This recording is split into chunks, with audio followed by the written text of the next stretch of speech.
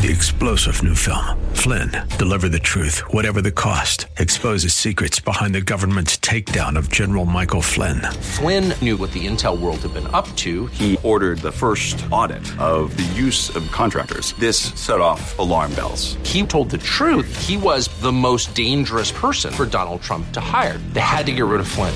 Flynn, deliver the truth, whatever the cost. Available now. Watch it today. Go to salemnow.com. salemnow.com.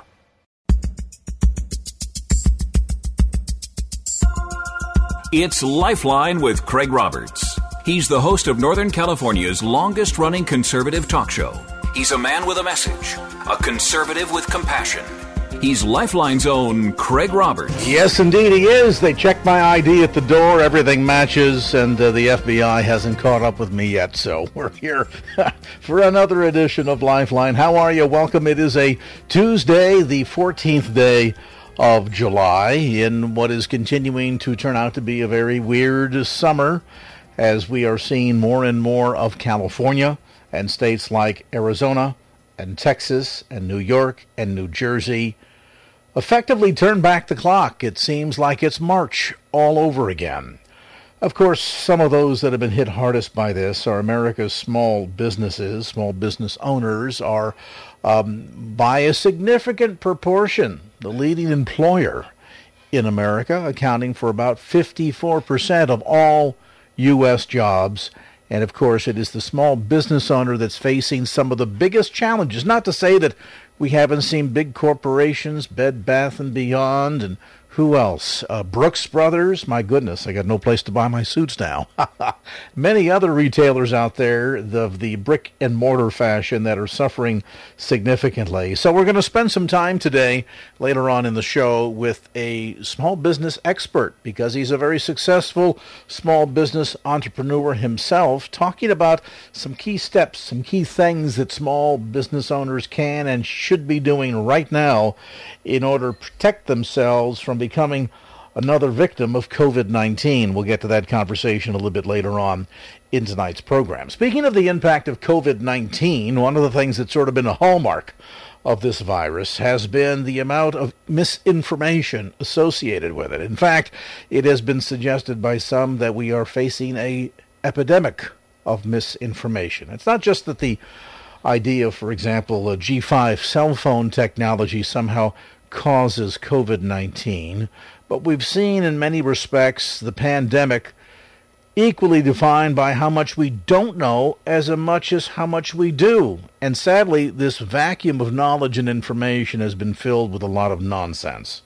Now, medical experts have warned we've been living through a pandemic of misinformation, as I suggest, and in the midst of battling a global health emergency, we also find ourselves having to fend off another scourge of conspiracy theories and misinformation. Challenge, of course, is how to measure exactly how much bunk is really out there. Well, Pew Research attempted to do so. They conducted a survey in late March, early April, found that fully 48% of Americans reported seeing at least some made-up news about the outbreak. Now, let's be clear. Just because you see fake news doesn't mean you necessarily believe it.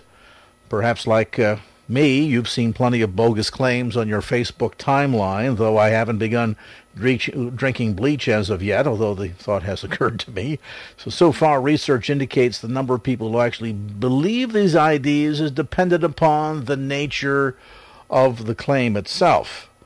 But aside from social media passing along misinformation and the sense that some of the scientists are unsure about all of this, what has the media's role been in this pandemic of misinformation? Well, to gain some insights now, we turn to best-selling author and the host of the longest-running libertarian talk show in the nation, Bob Zadek. Bob, of course, is the host of the Bob Zadek Show, broadcast here locally in the San Francisco Bay Area every Sunday morning at 8 a.m. on 860 a.m. The Answer. And Robert, as always, a privilege to have you join us. Greg, it's a pleasure to be back. Thank you for having me. You know, it's always problematic, certainly, when people buy into some of the nonsense that we see on social media. And half the time, I'm not sure whether or not the people that post it are doing so because they just want to have fun at somebody else's expense as a character in a kidder, or whether they actually believe what they post.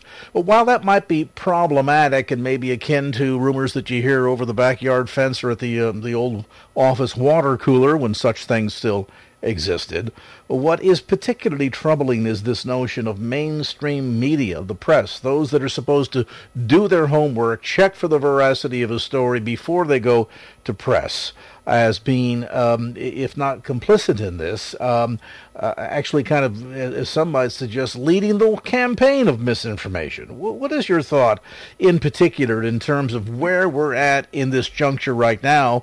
A period in the timeline that some are suggesting is either a continuance of the first wave or maybe even the beginning of a secondary wave of COVID-19. The issue, we'll get to the issue of first wave and second wave in a moment, but that's a false dichotomy, as I hope to explain, and I hope you will agree with me when we get to that. But first, as to your opening question on what is somewhat confusingly called mainstream media, there really isn't any mainstream media anymore. They like to think they are, because somehow mainstream media is reminiscent of those people who still can remember when we had three networks and it was Walter Cronkite or Smith or Huntley and Brinkley, who were the voice of authority. America tuned in at 7 p.m. to the evening news, and they were told what they accepted to be the truth, and that was supported, therefore, by the newspapers, which are also part of mainstream media. That construct really doesn't exist anymore. And certainly in broadcast media has become simply another form of entertainment. And it's usually run by entertainment departments. It's dominated by entertainment-oriented people. The people who broadcast the news have to have a certain aura about them, a sort of sense of authority and glamour and all that goes with it.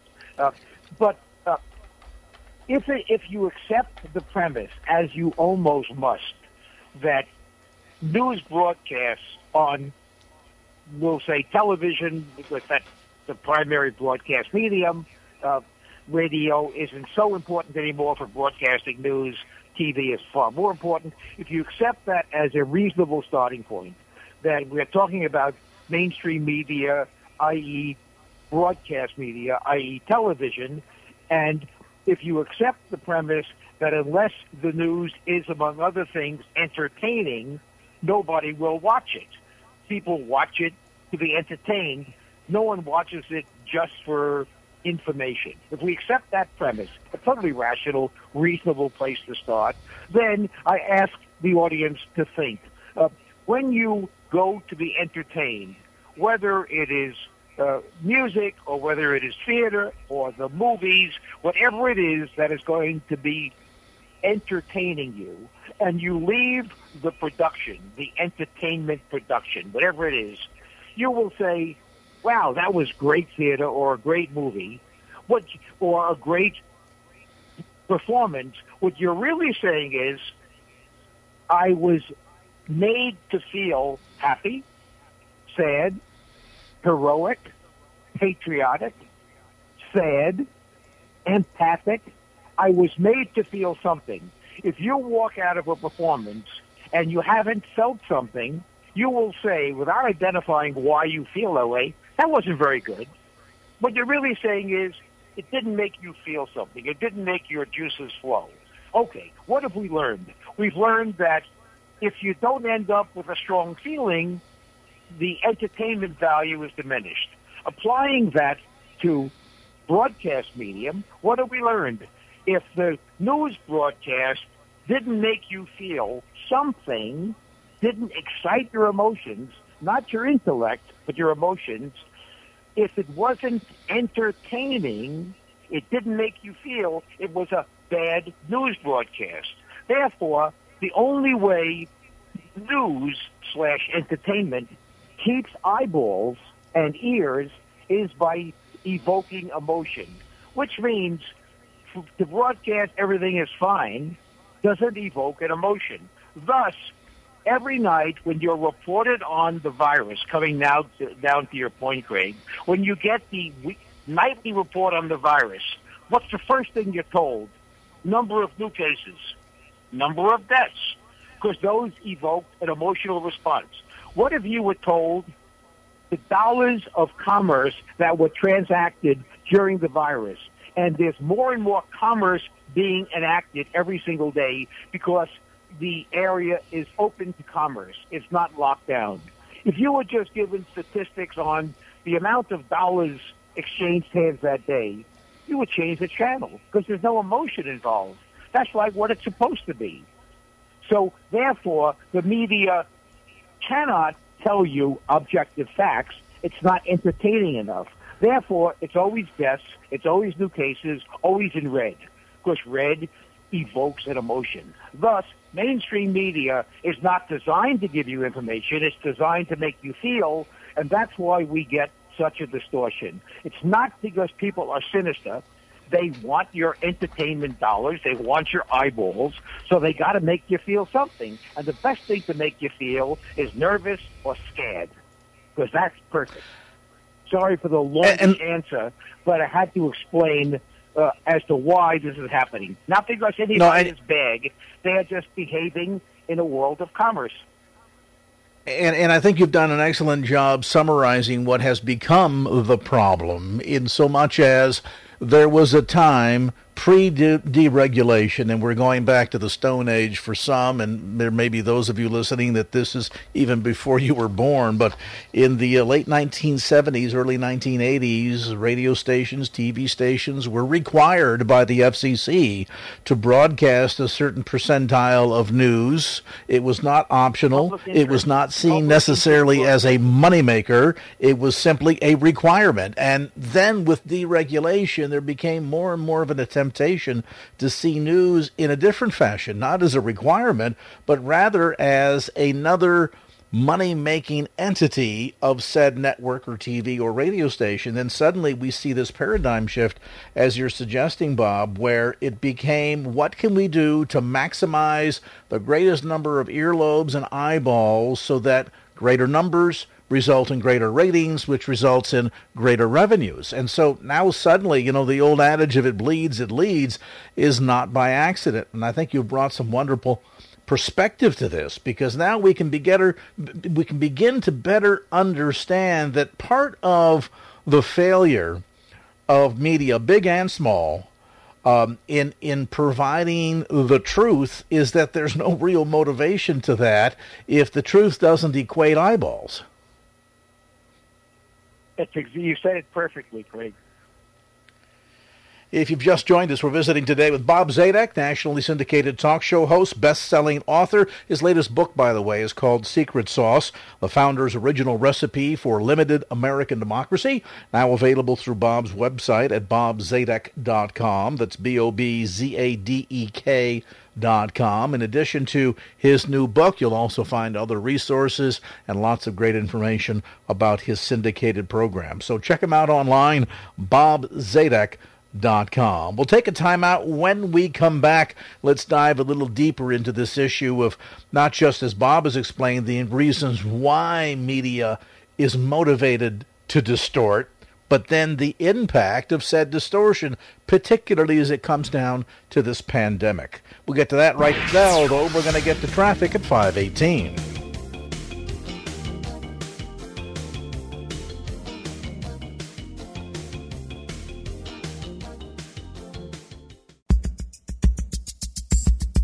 And now back to Lifeline with Craig Roberts. Best-selling author, syndicated talk show host Bob Zadek, our guest in this segment of Lifeline. He, of course, can be heard Sunday mornings here in the San Francisco Bay Area on 860 AM The Answer. And Bob always has great insights every Sunday morning at 8 o'clock. Lots of fascinating and learned guests help you dive deeper into the story behind the story and largely cut through a lot of the nonsense that has become sadly typical of many of the so-called Sunday morning talk shows. So check them out Sunday mornings, 8 o'clock, 860 AM The Answer, The Bob Zadek Show. Information again on the web at bobzadek.com.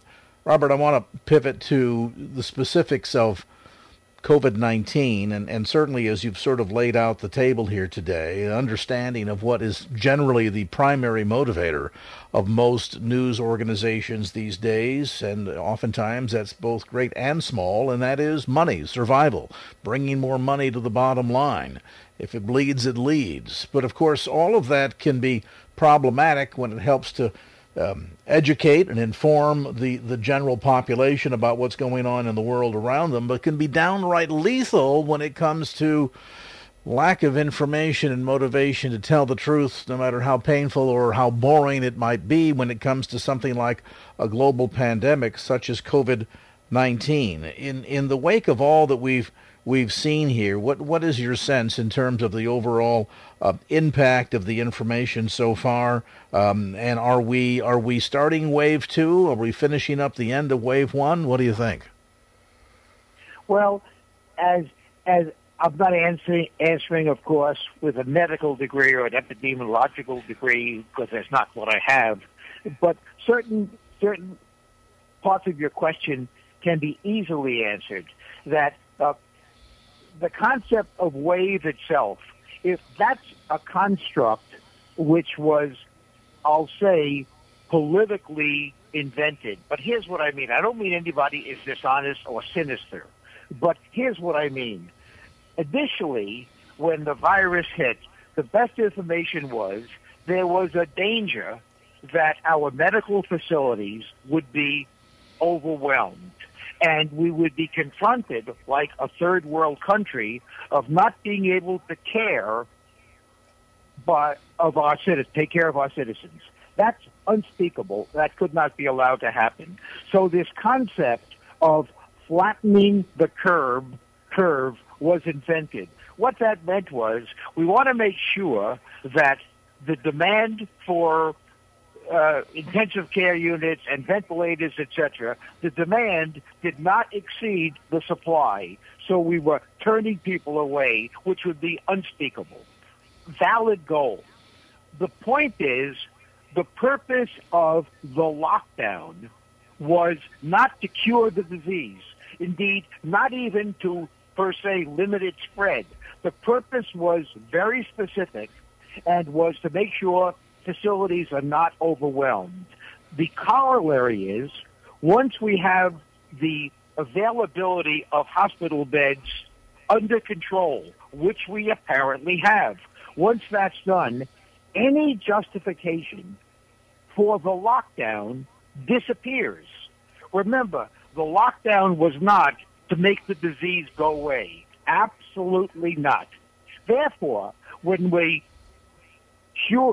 got rid of the lockdown, albeit haltingly and in fits and starts, but once we sort of got rid of the lockdown, then no surprise, the number of new cases had to go up. Of course it did, because now people are out and about in society. But who cares? So long as the facilities are not again overwhelmed, and while they're getting close, there's no real fear of the facilities being overwhelmed. There's increased usage, but nobody is talking about we're going to run out of facilities. Therefore, as new cases arise, which are predictable, of course it's predictable, but once new cases arise, that's not grounds to once again cause a lockdown. This is not a second wave. This is a predictable result of getting rid of the lockdown. Therefore, it should not even be discussed very much, because it's predictable as night follows day. Therefore, for the news to open with new cases and even increased deaths, well, once you have people out in society, more people are going to contract the disease, and more people are going to die in absolute numbers. But the death rate appears to be lower than, pay attention, lower than normal flu deaths as a relationship between deaths and number of cases. Therefore, reporting on deaths should be good news. It should be a cause for relief, not a cause for fear. Therefore, this lockdown being predicated upon one number that doesn't matter, new cases, is a horrible, a horrendous governmental mistake, which maybe governments will pay for at the ballot box, maybe not. They may be able to rationalize their decision. But when you look at only at new cases and not to the benefit, there is an unbelievable benefit to all of us by letting people out and about to work. The benefit is we make money, we are happier, kids go back to school, kids do not suffer mental problems because of being locked away in the most important years of their life. And so, but never on the news, Craig, has anybody ever mentioned increased prosperity as a result of undoing the lockdown. Nobody has mentioned increased happiness. Nobody has mentioned the fact that people are no longer on unemployment. And so only reporting the predictable bad part of eliminating the lockdown and not reporting the equally predictable benefit is a gross, almost criminal distortion of the news. And that's what angers me more than anything else. And government is sucked in by this news because they are such slaves to the evening news. And we are all being profoundly harmed by autocratic governors and mayors. All right, what about the argument, and I just noticed the time, we're tight on it, but what about the argument of the exponential increase? That clearly what we've seen here is not necessarily cases that were lingering, that were exposed before we understood what COVID was, and suddenly they've now come to light. These are new cases that obviously have been exposed to somebody, and then they contracted COVID-19 since the last quote-unquote attempt at a lockdown, and it certainly appears as if they're going to push us back into maybe not the full extent of what we went through in March of April, but something that looks similar to it, as we're seeing the governor today saying close theaters, close bars, close restaurants, et cetera, et cetera. So what of the dynamic in terms of the long-term impact of having more people exposed, more people sick, and particularly, Bob, the pressure on our already challenged healthcare system? What of that dynamic? It's performing as it's three comments. First of all, if you want to make an investment, Craig, I would buy ankle bracelets, because we're not very far away from the government putting everybody on ankle bracelets so the alarm goes off when you leave your house and they can throw you the Yeah, you're probably right about that. Now, but as to your specific comment, last year we had a flu season. Why weren't there reports on new cases every single day? Why weren't there? Because nobody give a damn, because it doesn't matter. Why are there reports this year? Nobody should care because there's no societal impact. A number of new cases mean people who have very mild symptoms, people who are asymptomatic, but they have new cases. We're reporting information that's irrelevant. If somebody is asymptomatic or simply has the flu for a couple of days, that qualifies, Craig, as a case.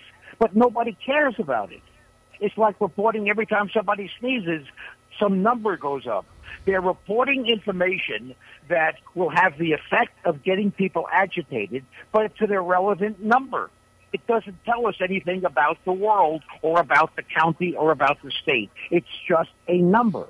And when they report it, it must be important, or they wouldn't be reporting it, and people react, and they react in a fearful way, which means they're more dependent upon government. Because when you're afraid, you want government to protect you. It's all, we're using fear to allow people to cede their freedom to autocratic mayors and governors who have extraordinary power that King George III would have died to have but never had. Well, that power resides in Newsom and Cuomo and all the executive branch officials. Bob, we appreciate the time. We're out of it, unfortunately, for today. We're going to have to grab you and be able to do this for a solid hour. Unfortunately, every time we visit, it seems as if the clock, all of a sudden, we have to succumb to it. But I appreciate your time, and, of course, we invite our listeners, check out the program. If you've not done it yet, you can get details on the web. Tune in Sunday mornings at 8 o'clock. Here locally in the Bay Area at 8:60 a.m., The Answer, our sister station, and you can enjoy the Bob Zadek Show. Again, details and resources along with podcasts available at bobzadek.com. That's BOBZADEK.com. 5:34, let's get you caught up on some traffic here. Head over to the KFAX Traffic Center for the latest.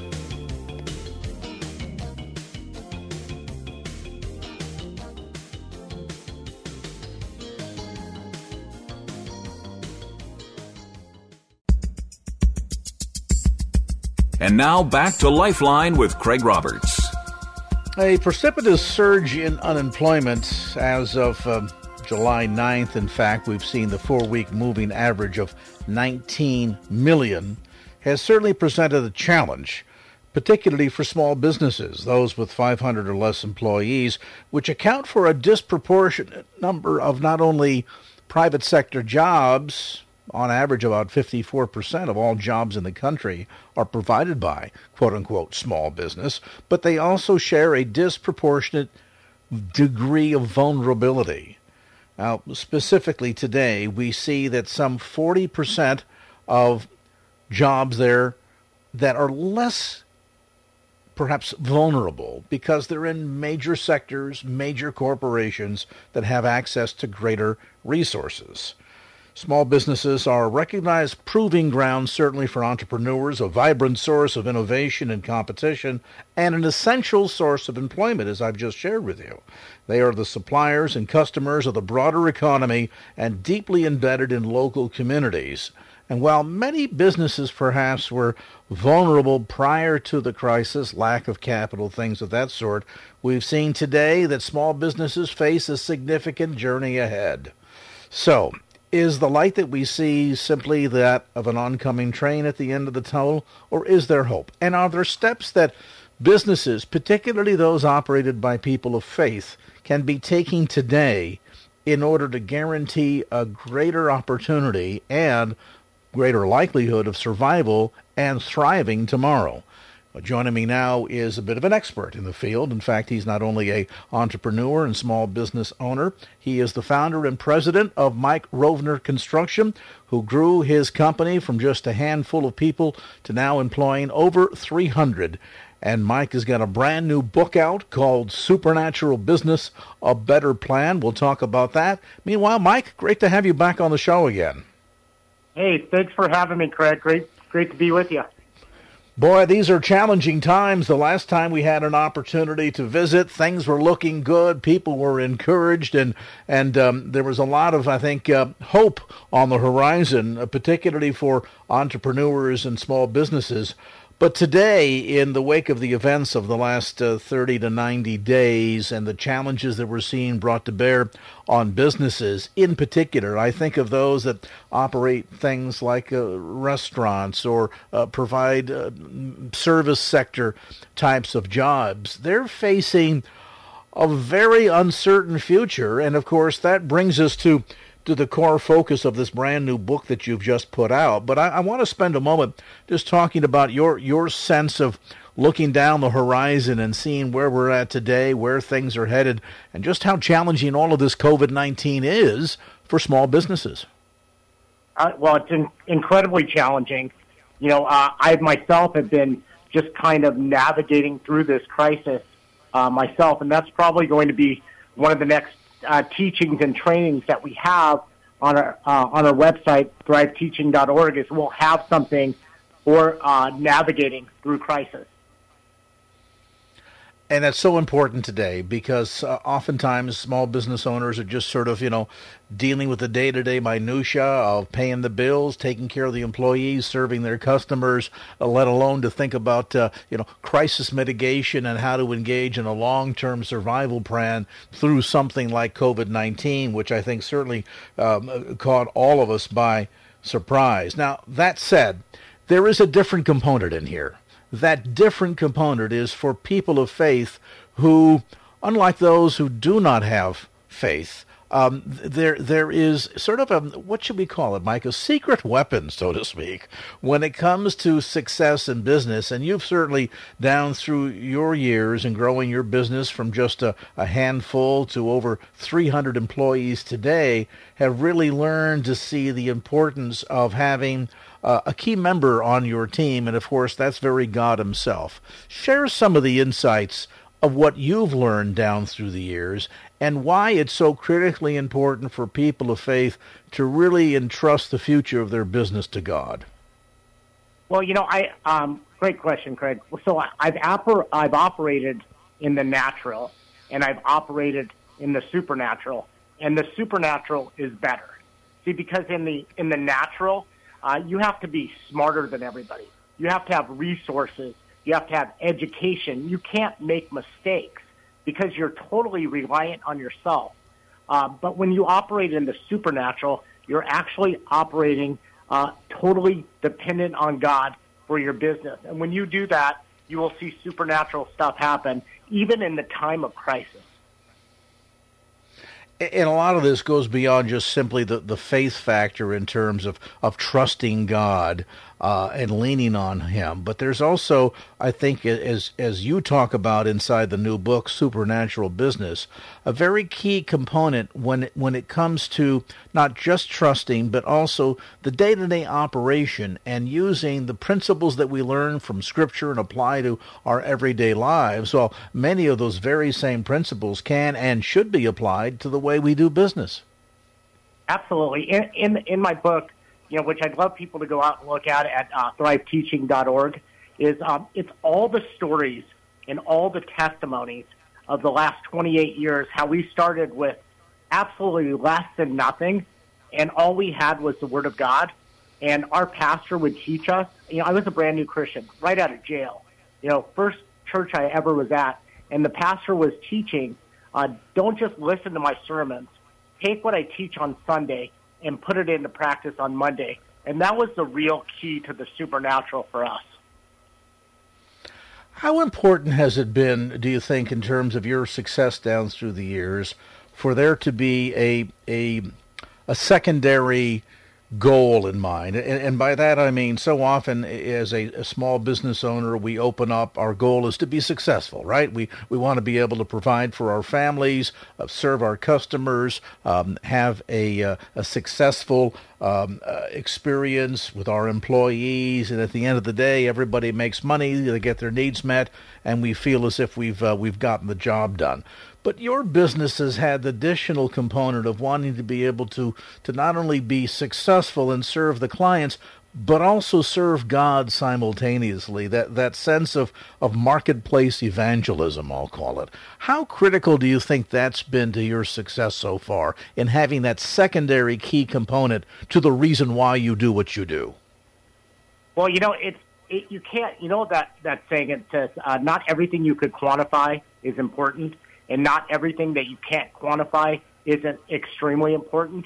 And I'd say that for us, and anybody in their business that wants to operate in the supernatural. In Proverbs it says, he who wins souls is wise. And so it started with me in my business about 16 years ago, where I really started getting a feeling like there was more for me to do than just try to create profit. And so, my pastor had talked to me about it, and he said, maybe you're supposed to be like a spiritual leader in your company. And, Craig, I was like, well, what does that mean, right? So the only thing I could relate it to was my pastor, he prayed for people. So about 16 years ago, I started making lists and putting them on a sheet of paper of all my employees, my clients, and my vendors. And I started praying over them on a weekly basis. And, now I have thousands of people that I'm praying for every week. And so when I started doing that, my business completely changed, because what happened was I started to see the people that I work with through the eyes of Christ. And people, here's the thing is, people, you can't fake loving people. And when you pray for who you pray for, you will love. And I started so loving on the people that I work with from the top down. And it truly changed my business. Not only did my business become more successful, but people just started coming to know Jesus. And see, that's exciting because, in business, we oftentimes will see ourselves perhaps as change agents when it comes to innovation and invention, coming up with the new widget, super serving our customers, whatever it might be is the yardstick that we use to measure success.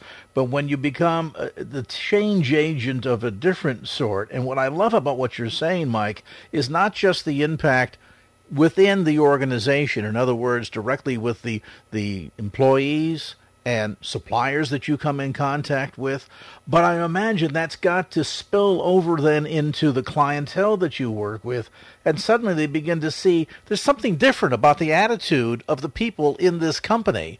And I've got to imagine that from the broader perspective of marketplace evangelism, that's really got to be a significant game changer when it comes to impacting or broadening the kind of impact that your business is able to have. Yeah, absolutely. And so, one of the cool things is, a lot of my clients look at me as their pastor, and they don't call me their pastor. I mean, I have one Jewish client, very successful. He calls me his business rabbi. And some of my clients sometimes they'll just literally, Craig, call me on the phone. I love it. I'm working with these people, putting together a construction project, and one of my clients will call me on the phone and said, "Hey, I heard you pray for people." And this is a guy that's incredibly successful at every level. And here he's at, he's struggling in his marriage.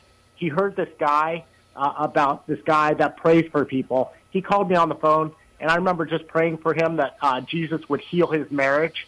And, then he hung up the phone, and afterwards I was like, oh, my gosh, what about my business deal that I was trying to put together? And the deal ended up happening. But, over the years, I've really loved on the people I work with, and that has really been the key to the supernatural. See, the world is starving for authenticity. And, one of the things is people work with people they like. It's just, for sure, that's the way it works. But people like people they can trust and people that care and serve them. And I would imagine that sort of reordering of priorities we're talking about here, it creates kind of an incubator, as it were. It creates an environment where God is now able to freely move. And so then the supernatural experience when it comes to not just the way that you're able to impact lives, but even the way your business functions and succeeds becomes the real change agent here, becomes the real matter in which you can discover a better plan, work that plan, and see it impact not just the success of your business, but ultimately that marketplace evangelism. Mike Rovner is with us today. Mike's got a brand new book out called Supernatural Business, A Better Plan. In fact, he's got a whole teaching series put together that every entrepreneur, every small business owner can learn from, apply, and then begin to reap the benefits from, to really create that supercharged, supernatural business that you've always dreamed of. Get information available at thriveteaching.org. That's thriveteaching.org. Let's take a time out. We'll come back to more of our visit, more insights from Mike Rovner, author of Supernatural Business, A Better Plan. Right now, though, let's see what's going on out there traffic-wise at 10 minutes away from 6 o'clock.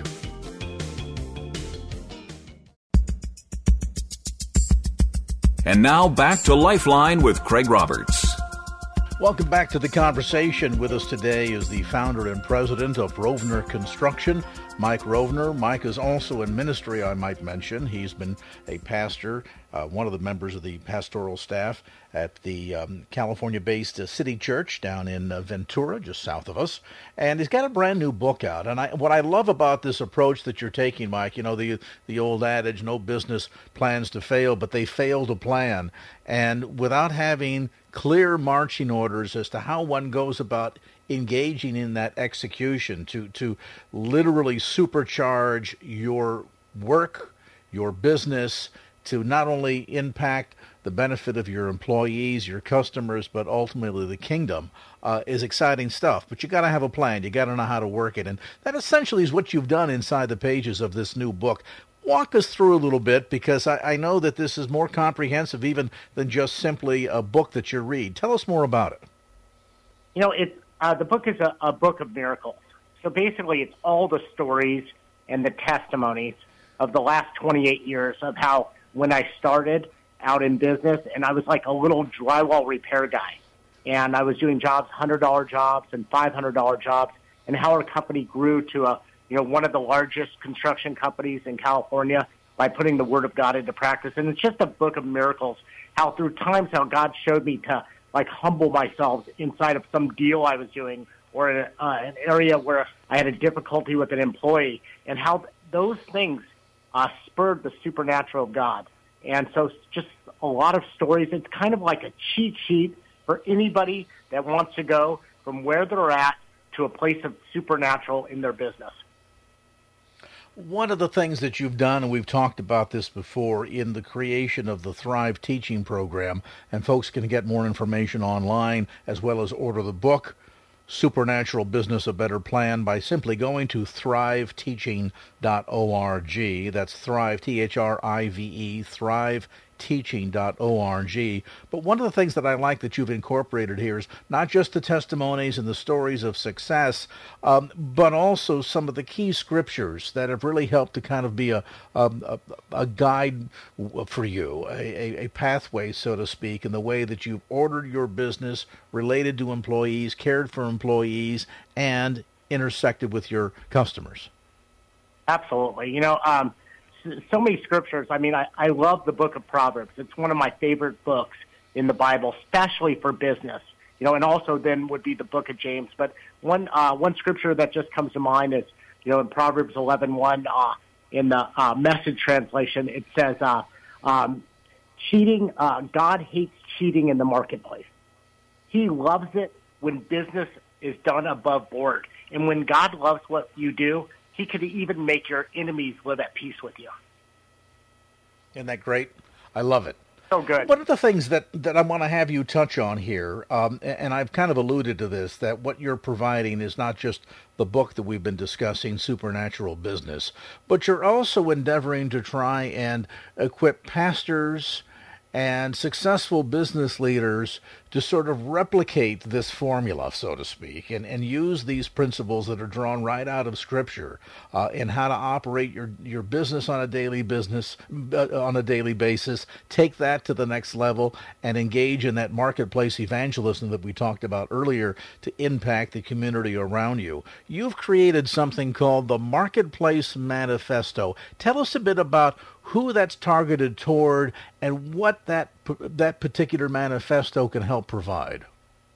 Okay, well, great question, Craig. So at our church, my wife and I are what's called the Marketplace Pastors.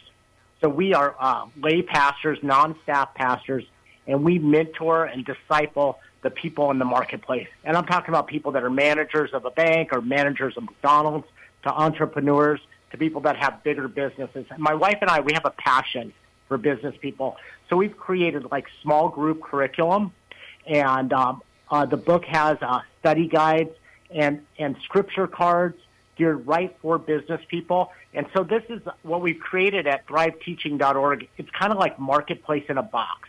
So if any church has a passion for people in the marketplace and people in business, this is a resource that you could just open up and use. And so, and we've had so much success with people over the years, where my wife and I, we've been able to personally mentor and disciple, probably 50 people. And those people are also experiencing the supernatural of God. So this website and this curriculum and this teaching kind of is a way that my wife and I can personally mentor your business people at your church. And you know what I love about this is, listen, anybody can say, I want to sit down with Pastor and get some insights. I'm a small business owner. I want to not only learn some of the key scriptural principles that can help my business survive through these challenging COVID-19 times, as we talked about earlier, but also to thrive and to have an impact on the community around me. And some pastors may, quite appropriately say, I'll pray for you. I'm happy to share scripture with you, but you got to realize that I have never been in the marketplace. I'm here in the church. I'm a shepherd. I'm not in business per se. And so for people to have the opportunity to hear from someone like yourself in the trenches with the experience that can provide really the practical application of what this looks like played out day to day inside of a business and how it can impact, again, not just what you're doing for your family, your employees, your clientele, but ultimately impact the greater kingdom in the community around you is so exciting. And I think the need for something like this, Mike, is more important today perhaps than ever before. You look at what's happening in the world around us, and there's that one passage of Scripture that talks about in the end times how men's hearts will fail inside them for fear. And we're certainly in one of those junctures today when we look at wars and rumors of wars and all that's going on with the current pandemic. And so to be able to operate your business in a faith-based fashion that can provide hope for others in the process and literally be able to, as you've alluded to, reach people that otherwise might not necessarily show up to church on Sunday morning. I think that's perhaps one of the most dynamic aspects of the principles that you share inside of Supernatural Business and what's available through thriveteaching.org. I love it. Yeah, thanks so much. I mean, one quick story. There's this.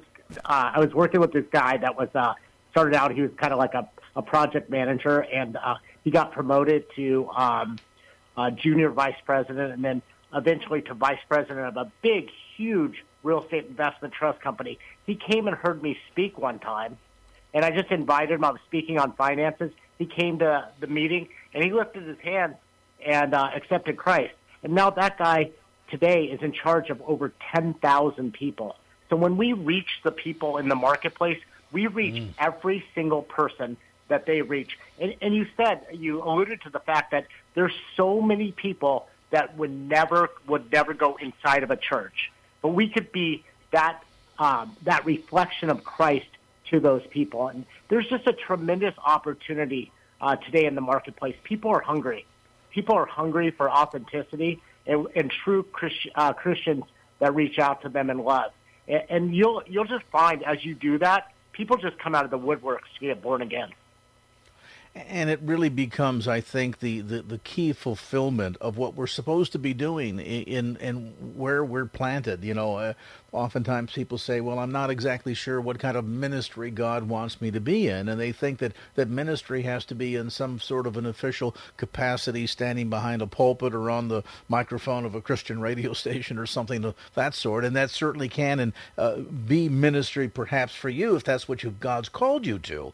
But maybe God has called you to run the corner grocery store or to run the local dry cleaners and to be there to be that beacon of hope and encouragement and light for all the people that you come in contact with on day-to-day business basis. So how do you learn to implement those principles? Well, you'll find many of Mike's insights and experiences available inside the pages of Supernatural Business, A Better Plan, and then, as we mentioned, on a broader scale, the study groups that really can be started inside of your own local men's fellowship at your local church that can really help take marketplace ministry to the next level, all available online through thriveteaching.org. That's thriveteaching.org. And Mike, when folks go there, particularly if they're interested in not only ordering the book, but kind of getting involved at that deeper level, maybe starting a group within their local church, or maybe even within their business contacts, where they can all come together, study together, pray together, and get involved in this level of marketplace ministry together. Is it clear once they get to your website where they can get that information? Yeah, absolutely. They just logged on, and you could see right in the menu. It has the curriculum. It has the book. It has other resources that'll have some videos and stuff. So there's just a plethora of resources for churches and for business people. Really easy to navigate. And so I'm a real low-tech guy. So when we were creating this, I said it has to be really super simple for people like me. Yeah, make it user-friendly that way, because in the end, it's about the information and helping people to learn how to not only absorb it, but ultimately apply it to change the way they do business and to literally use their business to change the community. Check it out online, thriveteaching.org. That's thriveteaching.org. Mike's new book, Supernatural Business, A Better Plan, also available to order online today. Go to thriveteaching.org. Mike Rovner, founder and president of Mike Rovner Construction. We appreciate the time, brother. Good to hear from you again. Yeah. All right, 607. You bet. You take care now. 607. Let's get caught up here on some traffic, shall we? Over at the KFAX Traffic Center.